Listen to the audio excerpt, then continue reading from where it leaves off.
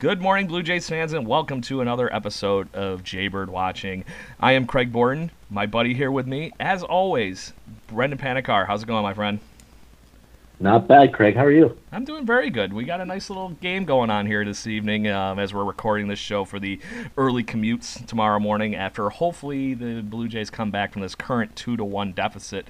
But there are plenty of good things going on in this Blue Jays game right now for the Blue Jays and Red Sox.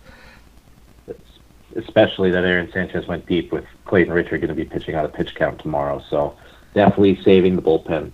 But hopefully Daniel Hudson isn't about to make this lead grow even more for the Red Sox. Bases loaded. Let's not allude too much yet.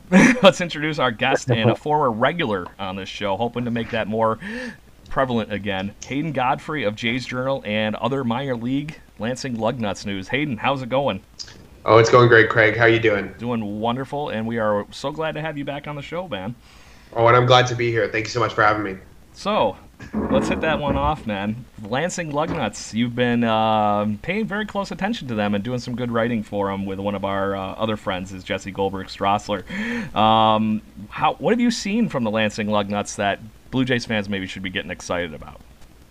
Well, Craig, I mean, this is a really exciting team. And, you know, in minor leagues, we talk a lot about sort of the volatility of some of these players. They're here one day, gone the next. But on this 2019 Lansing Lugnuts team, there are a couple players that people really should be paying attention to. I mean, mainly Jordan Groshans, who's hitting over 330. I mean, he's a shortstop with an OPS over 900. He's had a little bit of trouble in the field with some errors, but generally he's looked pretty good. You know, there's some great outfielders right now. DJ Neal has been fantastic. Nick Podkul, who's pretty much their utility player, who's pretty much everywhere. Reggie Pruitt, who seems to be a Lugnuts mainstay, has 20 steals already on the year. He's only appeared in 43 games. And, you know, on the pitching side, it hasn't been as consistently amazing, but there's been some really good arms. I mean, Josh Winkowski has sort of come out of the woodwork. We've seen Jackson Reese, who's a reliever, pretty much come out of nowhere. You know, Connor Law, one of their biggest arms, just got called up to Dunedin. So their pitching staff's in a little bit of work right now. But overall, this is a really exciting team. And even without Alejandro Kirk, who just got called up to Dunedin, this is a team to watch. And the thing that's sort of been striking me about this Lugnuts team is it's not loaded up with the Vlads, the Bichettes, the Biggios. A lot of lower level prospects, perhaps that some might even consider lottery ticket. But even at that, you know, they've still been exciting to watch. They've been putting up very competitive games, and they've been giving Blue Jays fans something to look forward to. Yeah, and I think that's the best way of saying it. We've gotten used to now the super prospect at the top end of the minor league system. We forget that there are always these guys that are going to be step-up role players that are a lot. Some of them might even pan out to be somebody that completely surprises you, and you just never know. And there are plenty of those guys on this team, and forming out a really nice roster. Yeah, I mean, it's interesting because some of the guys that you think would be huge aren't, and some of the guys that you thought wouldn't be that much would be. I mean, Jackson Reese is one of my favorite examples of that. He came out of the University of Hawaii. He wasn't actually drafted, was just signed as an amateur free agent. But in 17 innings this year, he has 30 strikeouts and has an ERA of .53. I mean, these are video game numbers, guys. You know, whereas on the tail end of that, you have Juan DePaula, who's currently in the Jays' top 30 prospects, acquired from the Giants in the Kevin Pillar trade, has an ERA over 770. And in 30 innings. I mean, not a fantastic start to his Blue Jays tenure. So, you know, the thing about prospect and prospect rankings more succinctly is that everything always ends up changing. And it seems like a 2 or 3 month stretch can just be so huge for some of these guys' stock. But either way, it's just tremendously interesting to watch. Brendan? Yeah, Hayden, I want to ask you about what you've seen or heard about Josh Winkowski, because he's really been catching my eye on Twitter. People are starting to talk about him a little more. Obviously, you were saying Jordan Groshans is definitely the main attraction down in Lansing with the Lugnuts. But Winkowski, when he first got in the organization, in 13 innings, had a 4.61 ERA. In 54 innings in 2017, it was 5.33. But the last 2 years, he seems to have figured something out. What has made Josh Winkowski click to the point where in 44 innings this year, he has a 1.64 ERA? That's a really good question, Brendan. And you know what? That's actually something that a lot of people in and around the organization still really haven't been able to put their finger on. You know, not that he hasn't been great, which you mentioned that. I mean, the 1.64 ERA in over 40 innings is tremendous. For me, the main thing for Josh is keeping the walks down. I mean, although he has a whip of 1.23, the fact that he has 14 walks in those 44 innings is pretty good. He's giving up his fair share of hits. His strikeout numbers probably aren't where they want to be, but his command has been excellent, really. He used to, he really lost sight of a lot of players last season. He had some issues keeping in the strike zone, and I think a lot of it is just confidence. There wasn't a lot of pitching entering this season for the Lansing Lugnuts. So the fact that he's sort of, not a lot of expectations. I mean, we talk about that even at the major league level, right? These guys come in, they don't have huge expectations, and they end up playing some of the best ball of their life. So I think it's a combination of a lot of things. But, as you hit on it, he's been tremendous. And, him and even though Sean Weimer has got off to a little bit of a rough start run-wise, he's been eating up innings and really has formed sort of a tremendous front end of the rotation for the Lugs.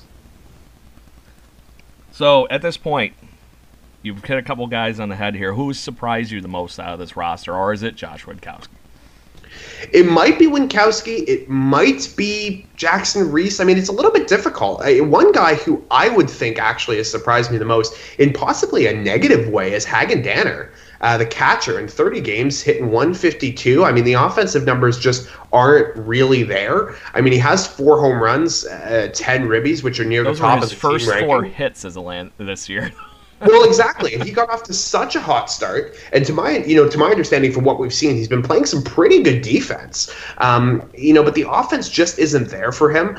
On the pitching side of things, one of my favorite young pitchers the Lugs have is Kobe Johnson, who is actually the son of former Blue Jays bullpen coach Dane Johnson.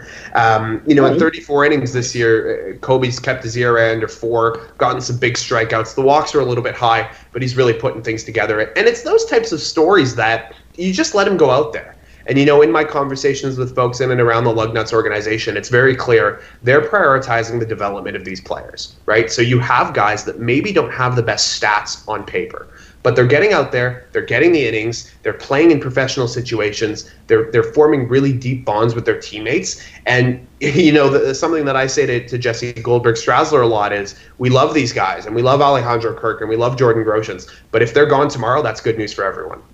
Correct, and Kirky being the big name that has been promoted so far. As a Lansing Lugnut, batted just 1 tick south of 300, but manages to hit 3 home runs in that time frame, 6 doubles, and drives in 8. That was only in 21 games, guys, and this is a guy that when I happened to be hanging out with Zach Helton in Bluefield last year, everybody literally takes their beer, sits it down, their food, whatever, stops and watch this guy attentively.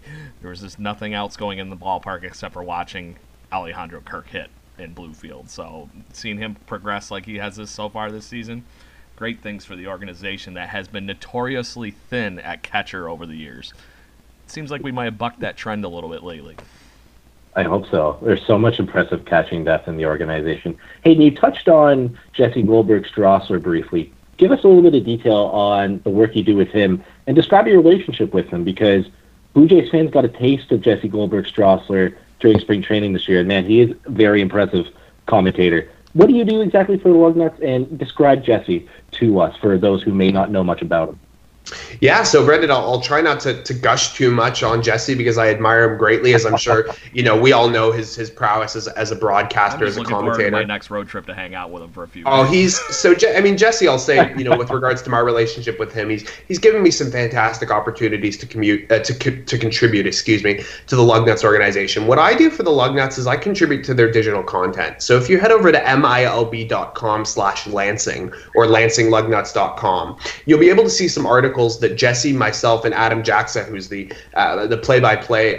color commentator for the Lugnuts. And what I do specifically is I do some of the player spotlights. So every single week, I'll take a look at some of the material that Jesse has gathered and put together a little article sort of showcasing a specific Lugnuts player. I think the biggest thing that people have a difficulty with in getting into minor league baseball is the relatability of the players. There's not a lot of information available online. Their baseball reference pages really aren't that detailed. So what, my goal and Jesse's goal with this is to sort of let the fans in a little bit more. I mean, Jesse spoke to Jackson Reese, who's one of my favorite players on the roster, and talked to him for about 2-3 minutes just about his college major.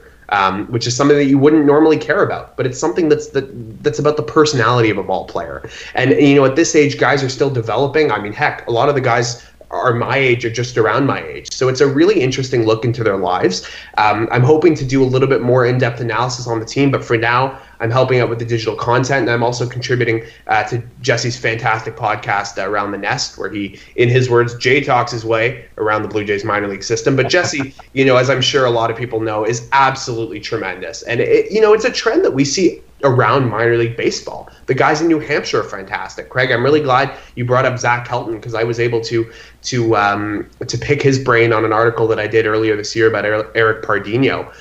All these guys in the minor leagues are fantastic. They love what they do. Their craft is excellently refined. They have an immense passion for their organization, and they care about the game of baseball. And I, really can't say enough about Jesse, about Adam, about the Lugnuts organization. I'm thrilled to be able to work with them, and I can't wait to see what's to come for the organization. Yep, that's awesome.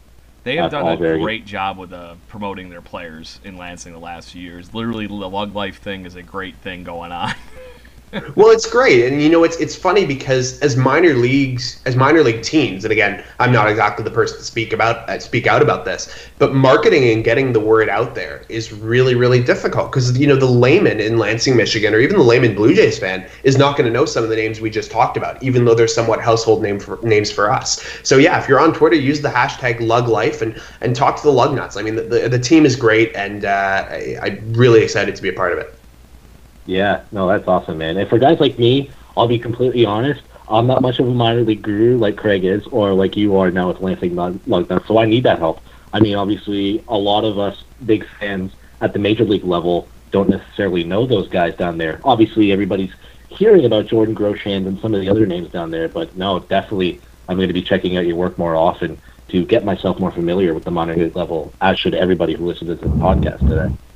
Well, I appreciate that, Brendan, and I really, I hope to bring that inside look, especially for some of the guys who are new to the system. I mean, a lot of the guys that we're seeing at Lansing this year played briefly in Bluefield. Maybe they played a month or two, got into 10, 12, 15 games, and are now in their first season of professional baseball. So when I say that these guys are new to the organization, I mean they're really new to the organization. So they're really getting their bearings down and really to show what they're made of. A lot of these guys have been working at it for years, out of high school, out of college, and the passion that is in this organization and every minor league organization. Some of the other teams in the Midwest League, I should say all the other teams, are fantastic, and they have the same passion for player development as the Lugs do. And some of the best names in all of minor league baseball are in the Midwest League. Well, I think Jesse mentioned Henry on Twitter. I mean, it's amazing. It's amazing. I mean, I'm a fan of MC Gregory Contreras. I think he's got a fantastic name. But yeah, it's really funny. Last year for Jays Journal, I had the pleasure of speaking to Maverick Buffo, who at the time was with the Dunedin Blue Jays. I don't know if he's still with Dunedin, but yeah, minor league baseball might be hurt at the moment. But really? I can't recall. I feel like I haven't seen his name since I was down and watching him last year in Dunedin. So, but he was.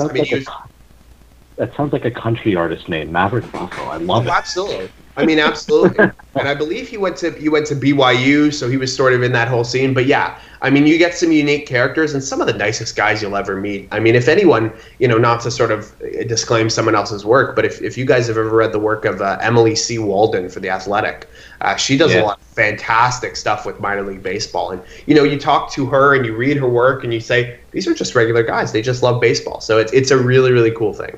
Yeah, and to put the whole Lansing thing into perspective for everybody, almost all the big names in recent Blue Jay history have come through Lansing at one point in time. Ryan Borucki, Anthony Alford, Jonathan Davis, who is currently with the team, Ryan Goins, all these fan favorites along with Bo Bichette, Vlad Jr., Kevin Biggio, everybody that has been a mainstay in the recent. Exactly. And these are all guys that have played with it. And then even I'll throw one more out there. Noah Syndergaard was once a Lansing Lugnut. So there has been tons of talent through the years. And Jesse has had the pleasure of actually calling all these games with all these superstar players. And these guys that we've been talking about in this early segment of the show, you never know which one of those guys is going to turn out to be the next Noah Syndergaard or the next surprise like Kevin Pillar making it to the major league level. Something like that, and there's always somebody that is going to be coming next. And it's just a great system, and I love the Lug Life stuff, all the fan interviews, Jesse's Around the Nest podcast. It just shows what is good in minor league baseball. You know what, guys? I'm going to chime in here. For Blue Jays fans listening to this podcast, if you want a chance to go down and see the Lansing Lugnuts, I was looking at their schedule. They are home in East Lansing the exact same weekend that the Blue Jays are in Detroit to play the Tigers. Ooh. Jays and the Tigers, and either on Sunday on your way home, if you're going to go back through Sarnia, you can stop in Lansing and catch the Lugnuts, do it whatever way you want, but that lines up perfectly to catch major leagues and minor leagues. When was that again? I'm marking my calendar. The weekend, I believe, of July 20th, whatever that Friday, Saturday, Sunday is, right around then. I think it's the weekend after the All-Star break. There you go. So when we going for a road trip, fellas?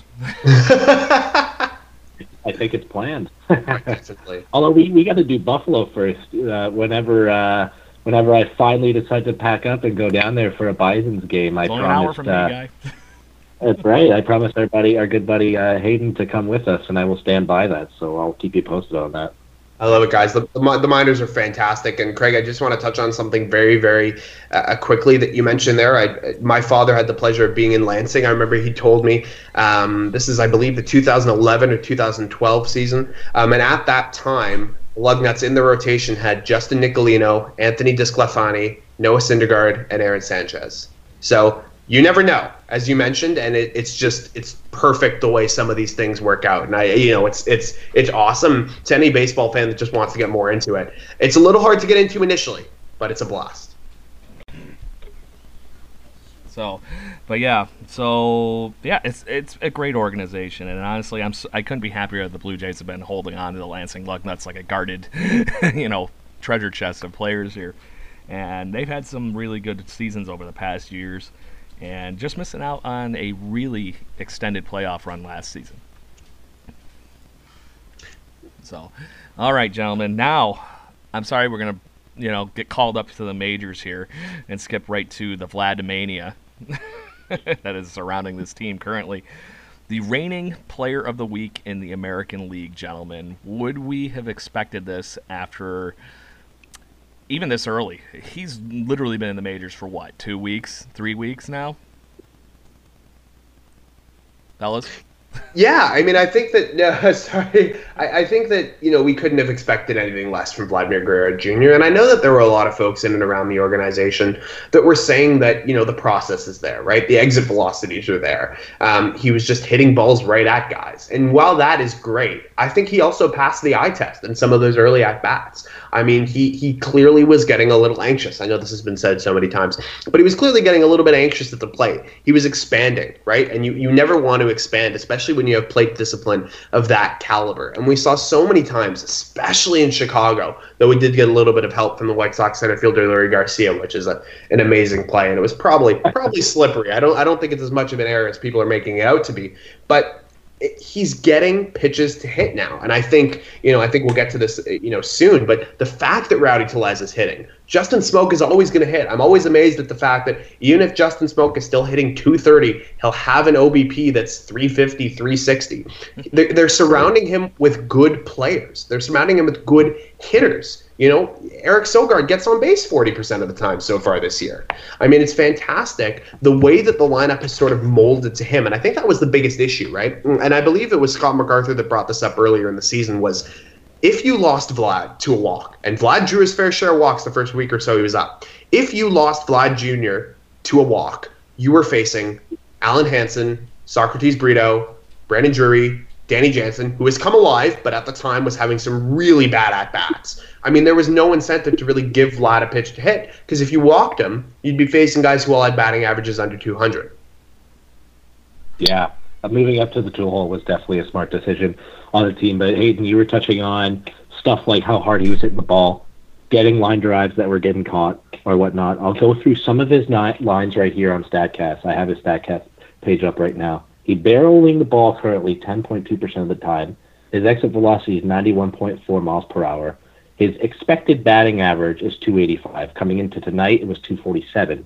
So a lot of those hard-hit balls that you were mentioning earlier, Hayden, that were going for outs and just not finding holes, not dropping in the outfield, should have, according to StatCast. And his hard hit percentage on 59 batted balls is 47.5%. Almost 50% of the time he's hitting the ball hard. And now that he's getting stuff to hit, It's incredible to watch. He's turning into the guy everybody was expecting when he first got up here those first few weeks. Yeah, Major League Baseball is even gushing about this, and which is weird. We have a guy, guys, that's now front and center in all of Major League Baseball that is taking it and running away with it already. He's got an award in his rack already on his shelving. That just blows my mind that he's 20 years old and he's doing this well in his first week and already been showing and getting the award for it.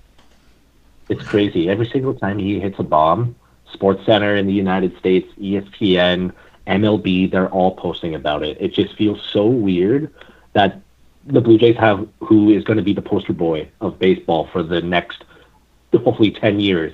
It's insane to me because there's always Mike Trout and Giancarlo Stanton or Aaron Judge or Mookie Betts. Now it's being Vladimir Guerrero Jr. content all the time throughout all social channels. It's great to see.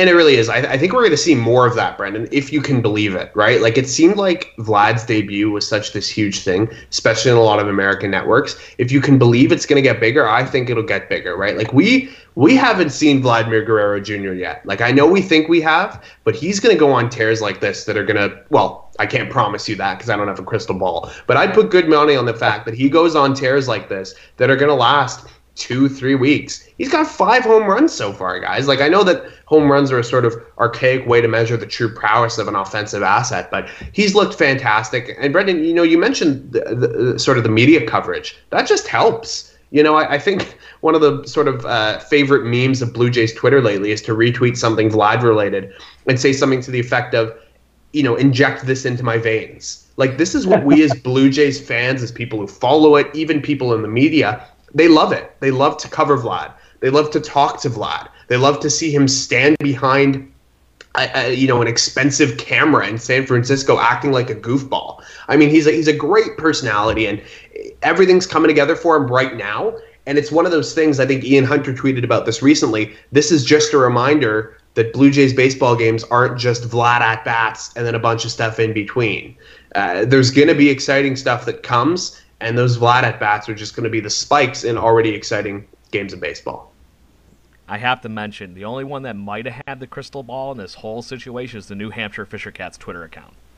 Oh, of course. They're amazing. A great Twitter follow. 2 years ago, that was the number one thing I love to watch on my Twitter feed. It's like, then they were even making jokes about the fact, we don't have anything to talk about Vladdy today, but we're going to talk about Vladdy anyway. It gets like 1,000 retweets. I love it. They're such a good follow. I don't think I can ever unfollow the Hampshire Fisher Cats. Always have to stay following them. Yeah, our friends Tyler Zickel and everybody else in that front office there for the media is great. So gotta get him on some point, but I'll have to bug him. But anyways, guys, the Blue Jays are mounting a slight comeback right now in this game. Hit batter with the bases loaded. Bases are still loaded with 2 outs. We're down by 1, 3-2 in the bottom of the 7th, just to put it in perspective for everybody when they listen to this in the morning commutes. This is where Blue Jay baseball has kind of been going in the last few weeks.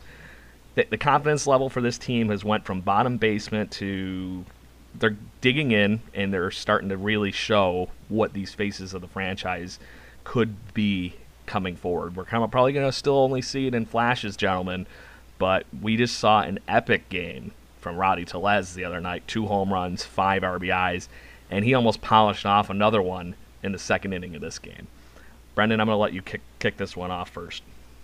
Yeah, I'm actually scrolling through my Twitter feed to see if I can find something that I forget who the account was. I think it was retweeted onto my feed, but you can see it's just they're going to be so inconsistent throughout the course of the season because you have guys finding their way for the first time during the course of the big league season. March, I'm going to try to remember this tweet off the top of my head, so I may have it wrong, but March they went 2-2. April they went 12-13. The beginning of May. What was it? How did they start in May? It was like 1-8, 1-9, something like that. And then since then, they've been hovering right around 500. So you eliminate that bad stretch where just nothing was going right. Everybody's getting injured. And now people are hitting again. The pitching has been okay. You're getting back to 500. There's some good developments. Honestly, I think everybody can almost agree with this. And we had this discussion with Richard Burfer last week. And Craig, whenever you and I are recording this, we always say This is the season to determine who's going to be here in the long term and the short term future. People got to carve out their niche. They got to carve out their roster spot going forward. But everybody is learning how to handle being at the big leagues for the first time during the course of a full season, so it's going to be inconsistent. But it is kind of positive to see that they've been right around 500 other than that really, really rough stretch to start. Hayden? Yeah, no, I completely agree, Brendan. I think I was speaking to a couple people about this recently, and the conclusion that was come to with the Blue Jays this year is this is going to be a season of moments, right? You're going to have those times. Vladdy's first home run in San Francisco, I'll remember that probably as long as I'm around baseball. Like, that's amazing, right? Rowdy Tellez's 2 home run game. This is going to be a season of moments. And, during that stretch, there really weren't a lot of great moments. The series they played in Cleveland, the 4-game sweep where they went something like 1 for 20-something with runners in scoring position. It is inconsistent. But as you mentioned, I think you hit the nail on the head with that, Brendan. And Craig, you've been saying this all along. This is about testing guys, right? I mean, Brandon Drury has a 212 average right now, right? That's not good. But he's going to be getting at-bats. They need to see what they have in him. They need to see what they have in Rowdy Tellez. They need to see what they have in guys like McKinney, in Davis, in Teoscar, in Gurriel, in Travis if he can ever get healthy, in Baraki if he comes back. Even in some of the shorter-term assets, do they like Matt Shoemaker's peripherals enough to keep him around? Is Clayton Richards somebody they trade at the deadline? What do they do with Ken Giles? I mean, there are so many questions that I think are just going to be answered by Charlie trotting out these guys game after game after game and seeing how they do in low pressure situations. Because if you can deal with it in low pressure situations, then you might be able to deal with it in high pressure situations. If you're floundering in low pressure, it's going to be really hard to do it when the heat's on. Yeah, and one of those guys that's taken that opportunity and ran with it, Joe Biagini, after last season, I would have never in a bajillion years, fellas, thought that he was going to get off to a season like he has. And maybe, Brendan, maybe you're the lucky charm giving him his Reese's Quick Snack or whatever the heck you got him in the freaking delicatessen. But I'll take credit for that, boys. If he turns into something, maybe they flip Joe Biagini at the deadline because he could go to a team and help their bullpen. Hey, I'll take credit for that way back when I just make sure we don't tell the trainer. Oh, oops. No, already done. Sorry. There are a few times on this show. But those are the exact things, and I think there's one other. And Brendan, last week, our picks to click. Obviously, you take the winner on this one. Calling Vladdy is going to be the player of the week, basically, with your pick to click. But I couldn't really argue with you on that one. I just had to pick somebody different. So my pick was Trent Thornton. This is a guy that is clearly figured something out, or at least the confidence level is high enough that he thinks he's a major league pitcher right now. Has carried the Blue Jays through 2 really solid starts over the last week. And he showed he can hit, right? I was looking just for fun on his Fangraphs page before we hopped on. His weighted runs created plus is like 276. So wow. They were also saying on the broadcast he is lined up to likely pitch in Colorado, so we'll get to see that again. Wow. Yeah, there you go. I know. In that Colorado, ballpark. too. Yeah. I hope the humidor is broken. Right?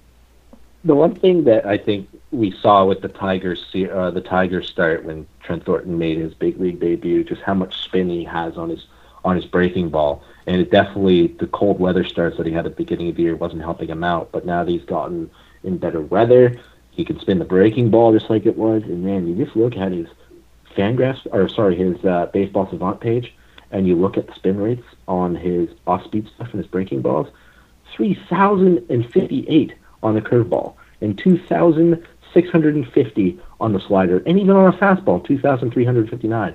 The guy's deceptive, and his delivery is very funky and can be hard to pick up. But again, just like Hayden was saying, you got to give guys like Trent Thornton a run. There was no reason. I mean, obviously injuries to the rotation helped him stay here and have his spot in the rotation penciled in. But if everybody was healthy and Trent Thornton went through that rough stretch at the beginning, they probably would have sent him down. But this isn't the season to do that. You got to see if he can be here in the long term and in the rotation for 2020 and 2021 and 2022. And now he's starting to figure it out. To me, Trent Thornton looks like he's going to be a piece in this rotation for the next 3-4 years, hopefully. It's a really interesting conversation with Thornton, and I'm really glad that you mentioned the spin rate on his curve, Brendan, because that thing is nasty. And if anyone's interested in reading a little bit more about his windup, Caitlin McGrath did an absolutely spectacular piece for The Athletic, just essentially saying, why does this guy kick his leg over his head, sort of like Bronson Arroyo used to do for the Cincinnati Reds? But no, I agree, Brendan, 100% with the fact that he should be here right now, regardless of how good he's doing. I mean, the guy's got 50 innings, right? If he keeps this up and doesn't get hurt, he'll get hopefully to 150 by the end of the year, and that'll be a really, really telling stretch. 150 innings is a lot, right? So I think at that point, you'll be able to say Trent Thornton's a piece of the future or Trent Thornton's not a piece of the future. I know everyone's going to come after me for this, but I want to see Sean Reid-Foley in the majors. I want to see what he's made of. I think it's been long enough, right? I don't want Sean Reid-Foley. I know he's a pitcher versus a position player, but I don't want Sean Reid-Foley to suffer from Dalton Pompey syndrome, which is, staying in the minors, waiting for the development, and then all of a sudden you look and he's 26, 27, taking up a 40-man spot. It's a little difficult right now to visualize where some of these guys fit, but Thornton's been a nice surprise. And look, 4.41 ERA in the fifth spot. I mean, I know he's not technically the fifth starter. He's pretty much the third starter. But, they took a lottery ticket prospect, turned him into Aledmys Diaz, and then flipped to Thornton, who becomes a free agent after the 2025 season. So a pretty good day overall, and I just want to see this guy pitch more. I just want to see him go through rough stretches. I know that sounds cynical, but then I want to see him bounce back. I mean, aside from the curveball, this guy can locate his fastball. Pitch count's been an issue for him. He's walked some guys, but it's just it's really entertaining to see him and see the way that he's been developing, and I can't wait to see it continue. You know what? You bring up Sean Reid-Foley. Craig and I discussed this with Richard Burfer last week. It's still so impressive that in a season where he's walked 32 guys in 37 AAA innings, that he still has 42 strikeouts. The guy has an arm. It's no secret that Sean Reid-Foley could be a legitimate impact arm at the big league level. And yeah, you know what? If he puts together 2 or 3 solid starts in a row and may need a starter to come up here and fill a rotation spot, I absolutely want it to be Sean Reid-Foley and try to get him out there for 5, 6, 7 times through, or even the remainder of the season, because you're going to have to make a call on him at some point. Aaron Sanchez had this exact same issue in the minor leagues when he was coming up. He was walking guys, still getting the strikeouts. Walks were preventing Aaron Sanchez from growing and developing as a pitcher. When he got to the big league level, was able to iron that out, being around the best of the best coaches in the minor league system. So, I don't know, guys. Sean Reid-Foley still has an arm. It's very impressive that he still could strike out 42 guys in 37 innings, and he's got good stuff. So, that stuff plays.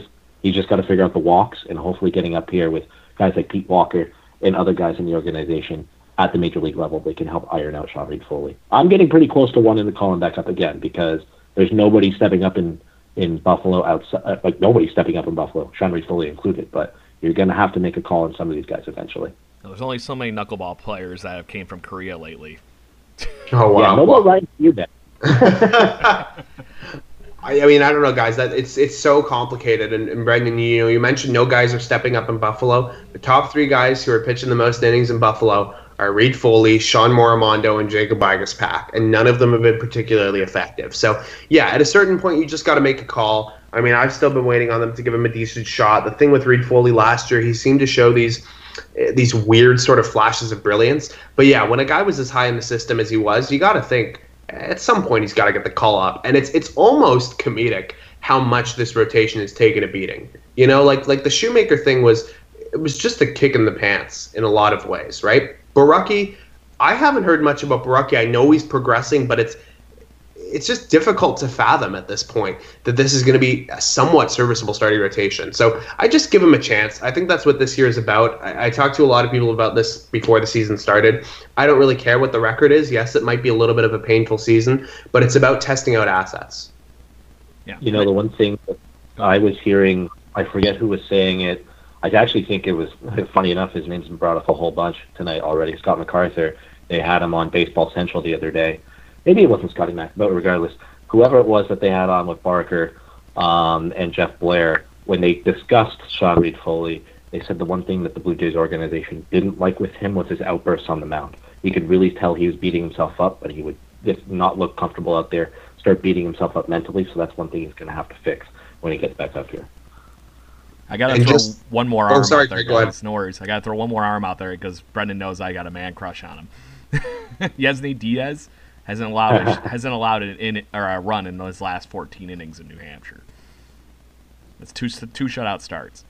And he's been fantastic, Craig. And it's funny. So we saw him at Winterfest, and he was very gracious and very nice, and seemed to be a little bit nervous. Understandable. He's a really young guy, but you can tell he has that composure. I'm really glad, Brendan, you brought up the composure issue with Sean Reid Foley, because we just spent a little bit of time talking about Trent Thornton. Trent Thornton's had some subpar starts, but you would not be able to tell it in the way he's pitching. Like, this kid is chill on the mound, right? And that's something that's so, I don't know if I would say it's comforting, but if your defensive player is playing behind a pitcher, this guy doesn't get rattled, even though he's been knocked around a little bit. And I think that shows a lot of professionalism. Just wanted to touch on that with Thornton. But Genty Diaz has definitely been really great. He was fantastic last year in Lansing, and just really an exciting name overall.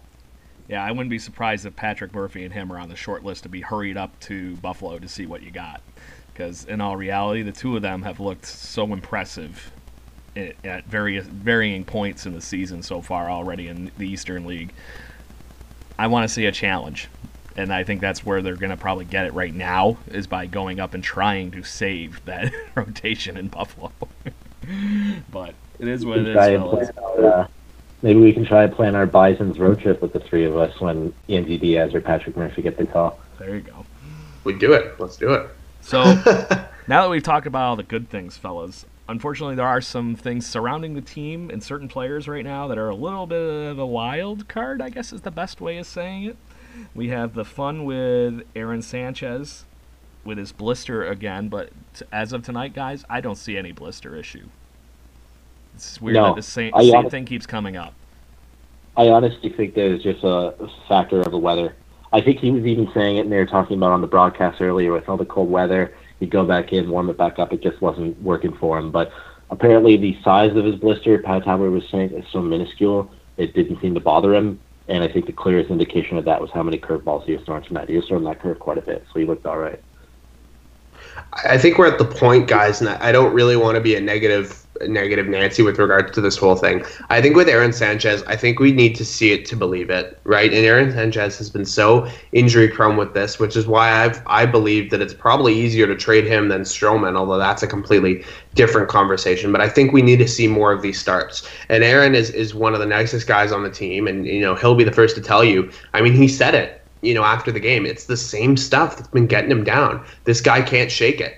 But yeah, if he can get healthy, he's a weapon. And we saw this. Like, we keep having to remind ourselves he led the league in ERA at one point, or rather the American League, and he was unhittable that year. And even in the brief stint that he had in the eighth inning, I don't know if you guys remember that tandem. It was seventh Biagini, eighth Sanchez, and then the ninth was Osuna. I mean, it seems like many moons ago, but he's still a very talented young player, and I hope the best is yet to come, but we'll have to see.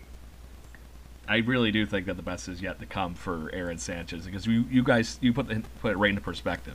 It has happened, and it's going to happen again. It's not like he's been blowing his arm out or anything. We're talking about little freaking skin molecules here getting in his way, But it's going to happen, and I just hope that it's going to happen in a Blue Jay uniform, but at this point, we have no idea. It could be one of those things that he's going to go out there and just run wild and do a great job, and then he's going to be shipped off because of the whole Boris nonsense. But it is what it is, fellas, and that's unfortunately how this front office and all Major League Baseball teams are trying to run their teams these days, trying to keep costs down and let the young kids run in with it. And right now, that is the business model for the Toronto Blue Jays. The other side of this coin is Marcus Stroman, fellas, who in last night's game kind of got in trouble for a quick pitch, I guess, or at least there was some chirping and bantering going back and forth between him and the Boston Red Sox dugout. I don't understand why this keeps on being a talking point about Marcus Stroman with opposing teams. It's legal. You're allowed to quick pitch guys. Johnny Cueto does it. I forget the other name that Cliff Floyd was going through on Baseball Central, but there's two or three other guys that always quick pitch throughout the course of a game. I don't know why. Maybe it's just because of the shimmy and everything. It just gets under people's skin when they face Marcus Stroman, that cocky confidence, which I love it. I love Marcus Stroman's cocky confidence out on the mound, but he's our new Jose Bautista attitude, right? Exactly. I just don't understand why this continues to be a talking point and why people take exception to it. If you're taking a long time to get ready in the box, you're not quite set, and Stroman's ready to go for it. It's a competitive advantage that he has at his disposal to be able to quick pitch guys and get them off their balance. I don't know why Michael Chavis was getting upset last night. He was the one who first took exception to it because that's who Stroman quick pitched. This guy has barely been in the bigs. Been in the bigs for a few years, or for a few weeks. Exactly. It hasn't even been that long, but like, come on. And I don't know what the whole thing was with the dugout. Alex Cora was saying he was trying to get the attention of the umpire, probably to talk about the quick pitch thing. And apparently Chris Sale was shouting something that Stroman didn't hear. I don't know. It's absolutely silly. In the midst of all this, I think the most hilarious thing is nobody's talking about the fact that Michael Chavis kept stepping out of the box. If I'm Stroman in that situation, I'm going to throw the ball right down the freaking middle while he's not paying attention. If you're going to keep stepping out of the box trying to mess with my time, Stroman's the one controlling the game, not the guy in the batter's box. I think you guys both, hit it perfectly. Brendan, with regards to Marcus Stroman's confidence, I can understand. Not that I'm justifying it or say that I'm for and against it. I can understand that if you're a little bit bothered by Marcus Stroman's confidence, right? Like sometimes it can come across, a little bit unsavory, and that's fine. But that's not what we're talking about here, right? We're talking about the quick pitch, and you said it perfect. It's perfectly legal. And if you guys get the chance, and I've done this on occasion, Brendan, you and I actually talked about this at some point last year, a lot of the pitchers, the old school style pitchers, Brendan, you mentioned Tyler Clippard, would just take forever and a day between pitches, right? That's not what we're seeing anymore from some of these younger guys. I mean, one of my favorite examples is Ryan Baraki. When he comes back, I'll get to really show you guys this. He gets it, he gets set, he takes a breath, and he's back in. The same with Stroman. These guys work quickly, and that's something that the game has to catch up to. And you know what? I feel like when Rob Manfred talks about pace of play, I think he really should stress batters getting out of the box. So the whole quick pitch thing, I agree, is completely ridiculous. It's a competitive advantage, and really, the fact that Chavis was a little bit annoyed by that, I think was sort of his own frustration in that moment. But I agree. The whole thing with the shimmy and the quick pitch, that's Stroman's thing. If the delivery is repeatable, that's what makes it hittable, and you got to keep changing. And I think that's what Stroman's got. And I don't get it. I think the Red Sox were a little bit disappointed. They were getting beat up on, but we'll see what happens with Stroman into the future. And the flip side of that, they were beating up on us the night before, so it's like, really? Come on. This has been a complete series of back and forth, and we're seeing that again in tonight's game. But the fact in the video, if you watch that so-called quick pitch, you see him step into the box, he puts his bat down on the plate, had his hand up, signaling to the umpire that he was not ready, drops the hand, puts it on the bat, gets ready, but he's still looking down at home plate. In that same moment, that's when the umpire puts his hand down, and literally like a second after that, that's when Stroman throws the ball. There was nothing wrong with what happened there, and the fact that anybody in Major League Baseball would bring up exception to that, keep your damn hand up until you're ready to swing. Then we won't have a problem. Sorry, I said it. No, I think the main thing with this, and this is one of my favorite lines in the baseball rulebook to refer to, it is to the discretion of the umpire to grant time, right? Just because you're a batter and you put your hand up does not mean that the world and the game has stopped. Now, 99% of times when a batter puts their hand up, time is granted because it's a pitcher that's taking too long to get the sign from their catcher, or it's a guy who's getting a little bit antsy, or it's a catcher who's shuffling a little too much and is throwing off their focus. But there is nothing in the rule book that says when you request time, it must be given to you. And in the words of David Price, or rather paraphrasing, if you don't like it, hit better. That is my favorite saying of all baseball time, other than, you're killing me, Smalls. Love it. Love it. But, so, fellas, I got to say it because we haven't talked about him too much in this show. Smoke bomb just happened in tonight's game. We're now trailing by 1. And I think the most hilarious thing that I just happened to look over on my TV and see, first pitch to Rowdy Tellez after he shows bunt when he's as hot as he is. Yeah, that's just I don't funny. like that. I don't like that. It's just messing with the pitcher, I hope. But yeah, I just think it's very odd and weird. But so we've talked Stroman, we've talked Sanchez. The last touchy note, and I think this is the one that probably rings true with the most people. And Brendan, you were at the ballpark for this, weren't you, yesterday for Victoria Day? with the I Vladdy was, nightmare? Yeah. I sure was. What was did it feel like everybody was excited before the game, then it was like the winds pulled out of the sails, or was it just like everybody was frustrated after hearing that news in the ballpark that day? You know what, man? I didn't pay attention to it because it didn't bother me. Mm-hmm. I think, especially Hayden and I, we come from a position of privilege where we can go to games when we want because we live right around the Dome and live in the GTA, have access to the subway, we can walk. Craig, I know you're a little further away, but you were able to make Vlad Jr.'s debut work to come down for that. So it didn't bother me because I knew I was going to be able to go see Vladimir Guerrero Jr. again. If I wanted to, I could have gone last night, or I could have gone tonight. Right there. Wow.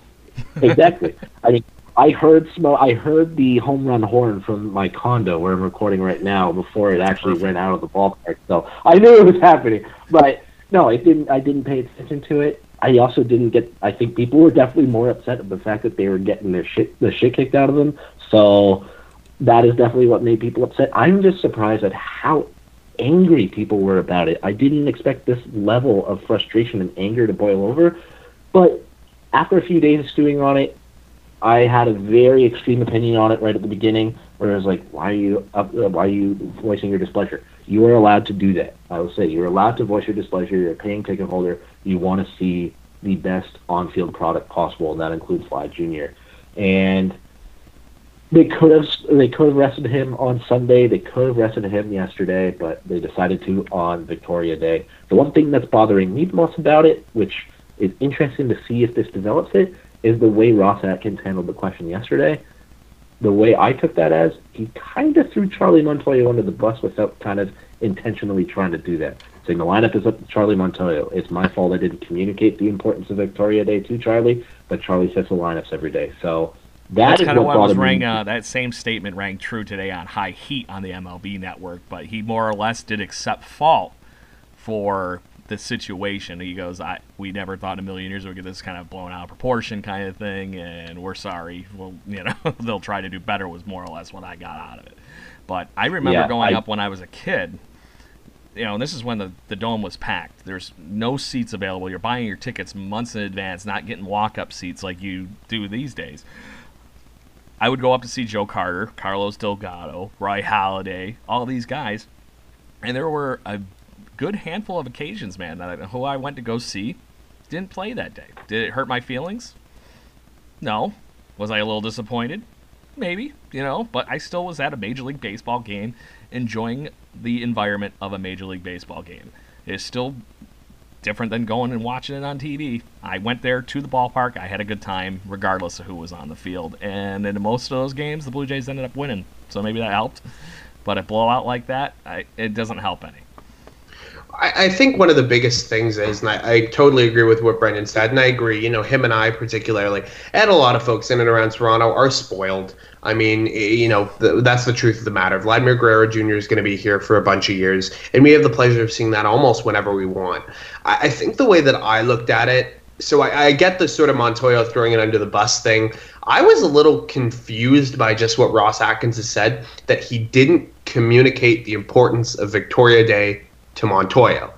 That's a little bit confusing to me because Victoria Day is kind of a seminal part of Canadian culture. And I know, the fact that it was a nice day, even though the Dome was closed, that's a big part of spring. I know, a lot of classmates and I growing up, we'd get really excited when it was Victoria Day because we knew summer's coming. Start of baseball season, that means spring is kind of sort of here. Victoria Day, summer's coming, and we're almost there.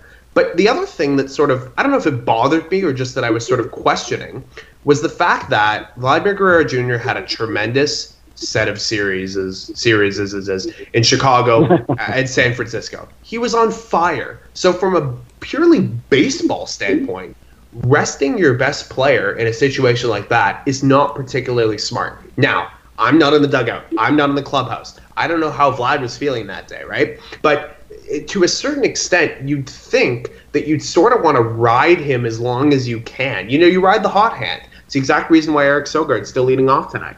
I agree with Brendan. You stew on it for a little bit, but you get back up and you realize Vladimir Guerrero Jr. is a Toronto Blue Jay. There's baseball like this tomorrow and the next day and the next day and the next day.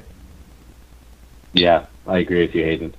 I think the one other thing that people are grasping at straws in terms of being angry with the front office is that they're American and they just don't understand the importance of Victoria Day to Canadians. The one thing I find so funny is, and at Sasha919 brought this up the other day, since 2010, the Blue Jays have didn't even play on Victoria Day 5 times since 2010, and twice they were on the road. So they've barely been at home. So when did Victoria Day for Blue Jays fans being at home become such a big deal?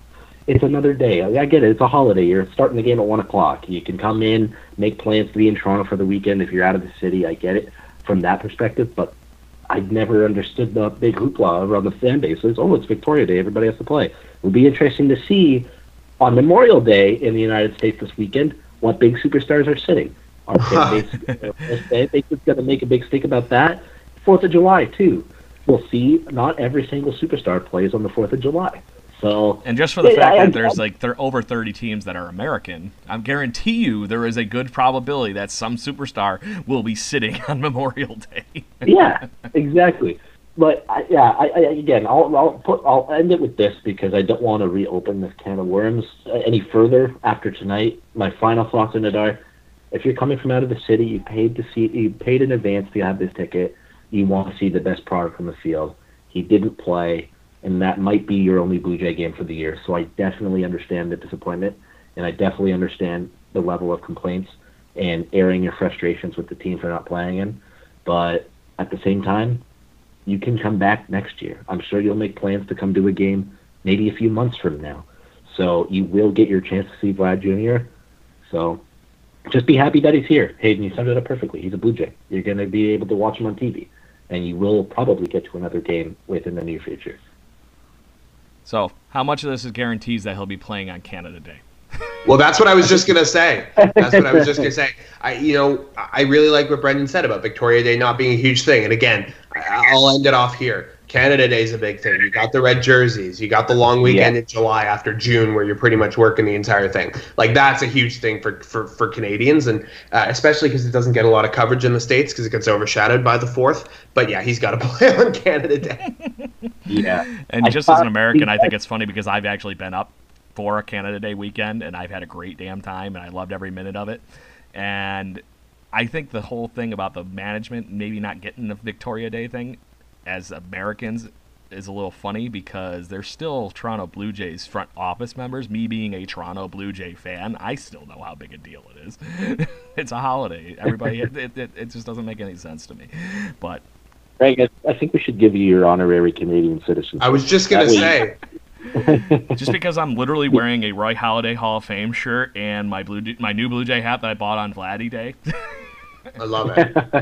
Oh, yeah, that's right. Day after went to You know what? If you guys want a good follow on Twitter, and I'm sure a few of you follow him that's listening to this show, I'm not sure if either of you do, but follow Ryan Borucki's brother, Matt Borucki. He's hilarious. He's hilarious. And his tweet about Canada Day that you brought that up, Hayden, he said yesterday, 11 hours, or I guess it was this morning, 11 hours ago, everyone please calm down about Vladdy's rest day. His next scheduled day off isn't until July the 1st. That's great. I love the humor. Yeah. I love it. All right. So, fellas, it's been a complete blast. I'm so glad that we got to do this, all three of us together again, because it feels kind of a little bit like a homecoming with you coming back here to the show a little bit, Hayden. So I'm glad we were able to squeak this one out. Tell us what you're working on, what's going on, what's happening in Hayden Godfrey's world. Well, I don't know if you want to know the whole thing, Craig, but I'll tell you what's going on in the baseball part of my world. So I'm doing a lot of work, as always, with the wonderful folks over at Jays Journal, doing some writing, getting some analysis down, just putting a lot of thoughts that some people might be interested in. We touched a little bit on my work. Well, not a little bit. We touched on my work with the Lansing Lugnuts. That's going to go on throughout the summer, and I'm thrilled about that. I'm also doing some work over at Blue Jays Nation, and writing little bits of things here and there. But overall, I think just enjoying the summer and trying to give people some thoughts that maybe they didn't know, and especially my work with the Lugnuts I think has done that a little bit, and I'm really, really proud to keep it going. Awesome, Hayden. So if you've been doing work with Blue Jays Nation, I'm sure you've gotten in with Ryan DiFrancesco. Him and I have been playing a game on Twitter that you might want to see if you can come up with a good one here to throw him. Two Blue Jays players, ex-players or ex-personalities, ex-Blue Jays characters, whatever it might be, right? Pick two of them. Not only name the and name the podcast that the two of them would do together. Oh boy, you know what? I'm gonna have to get back to you on that one. I will get that's back. for future reference. Oh, you bet. Yeah. It's a fun one. I just got to give you the closing on one of the ones I did with him. I had Jason Grilly and David Wells together, and I called it the Boomer with grilled cheese. Love it. I think it's awesome. So it's fun stuff, but it's a good random talking point with him because it was one of those fun things him and I were back and forth on Twitter with, and we got a bunch of other people involved on it too. So I guess it's this Blue Jay blogger handshake. I love it. I love it, man. Brendan, what's happening with you, or where's your Blue Jay fandom or Raptors fandom leading these days? Oh, Raptor fandom as a bandwagoner, I will admit I am definitely a Raptor bandwagoner. It's kind of hard to not be paying attention to them, but it is really exciting, being only 2 wins away from an NBA Finals. But no, we'll continue to. I'm not sure when we'll record next, Craig, but stay tuned for our next episode. Whether we have another guest on or if it's just back to us two idiots talking about this baseball team. But yeah, exactly. We'll bring back the shenanigans with the two of us. But Hayden, thanks for joining us, man. Great insight as always. Love talking baseball with you. Keep up what you're doing because based on the sounds and the way you sound on this podcast, and I'll be listening to it again tomorrow, you got a future in this business, and I want to see you do it. So keep it up, buddy. Brandon, that means a lot to me, and I should say just while we're on here, I really appreciate the support both of you guys have given me. It's really comforting, and I really appreciate all the support on Twitter, in person. It really is a blast, and I'm glad I could come on here and help you out a little bit, guys. Too easy, man. Don't forget who your friends are when you do become big, though. Just saying. At least a couple tickets under the table, a free beer. I don't care. Oh, that's fine. Don't worry about it, guys. I got you. I got you. Road trip pending. Let's do it. We'll do it. All right, Blue Jays fans, this has been Hayden Godfrey, our guest here with me, Craig Borden, and Brendan Panikar here as your typical Jaybird watching Blue Jays shenanigans continue to ensue week to week here. Usually we're around Wednesdays. That seems to be the general rule of thumb. But make sure you hit up on subscribe buttons on iTunes, Google Play, Spotify, wherever you get your podcasting pleasures from, and you'll make sure you get those updates right to your phones as you're doing your morning commutes, drives, whatever it may be. And don't forget to make sure you jump in on, if you can, hit up our new ad that is going to be hitting on this episode, actually. You will actually have a chance to send us voice messages that we can actually answer on the show. It's a wonderful new tool that our providers at Anchor.fm are going to be using, and we just want to talk. That's what Brendan and I really got into starting this, was just interacting with Blue Jays fans on Twitter. Hayden's jumped into our shenanigans, and that's really, fellas, I think what really got us all interested in this in the first place. Am I wrong? You're not wrong. Coma silence. So, but anyway, we will be back next week for another episode of Jaybird Watching. Thank you very much, and most importantly, let's go Blue Jays. Go Blue Jays.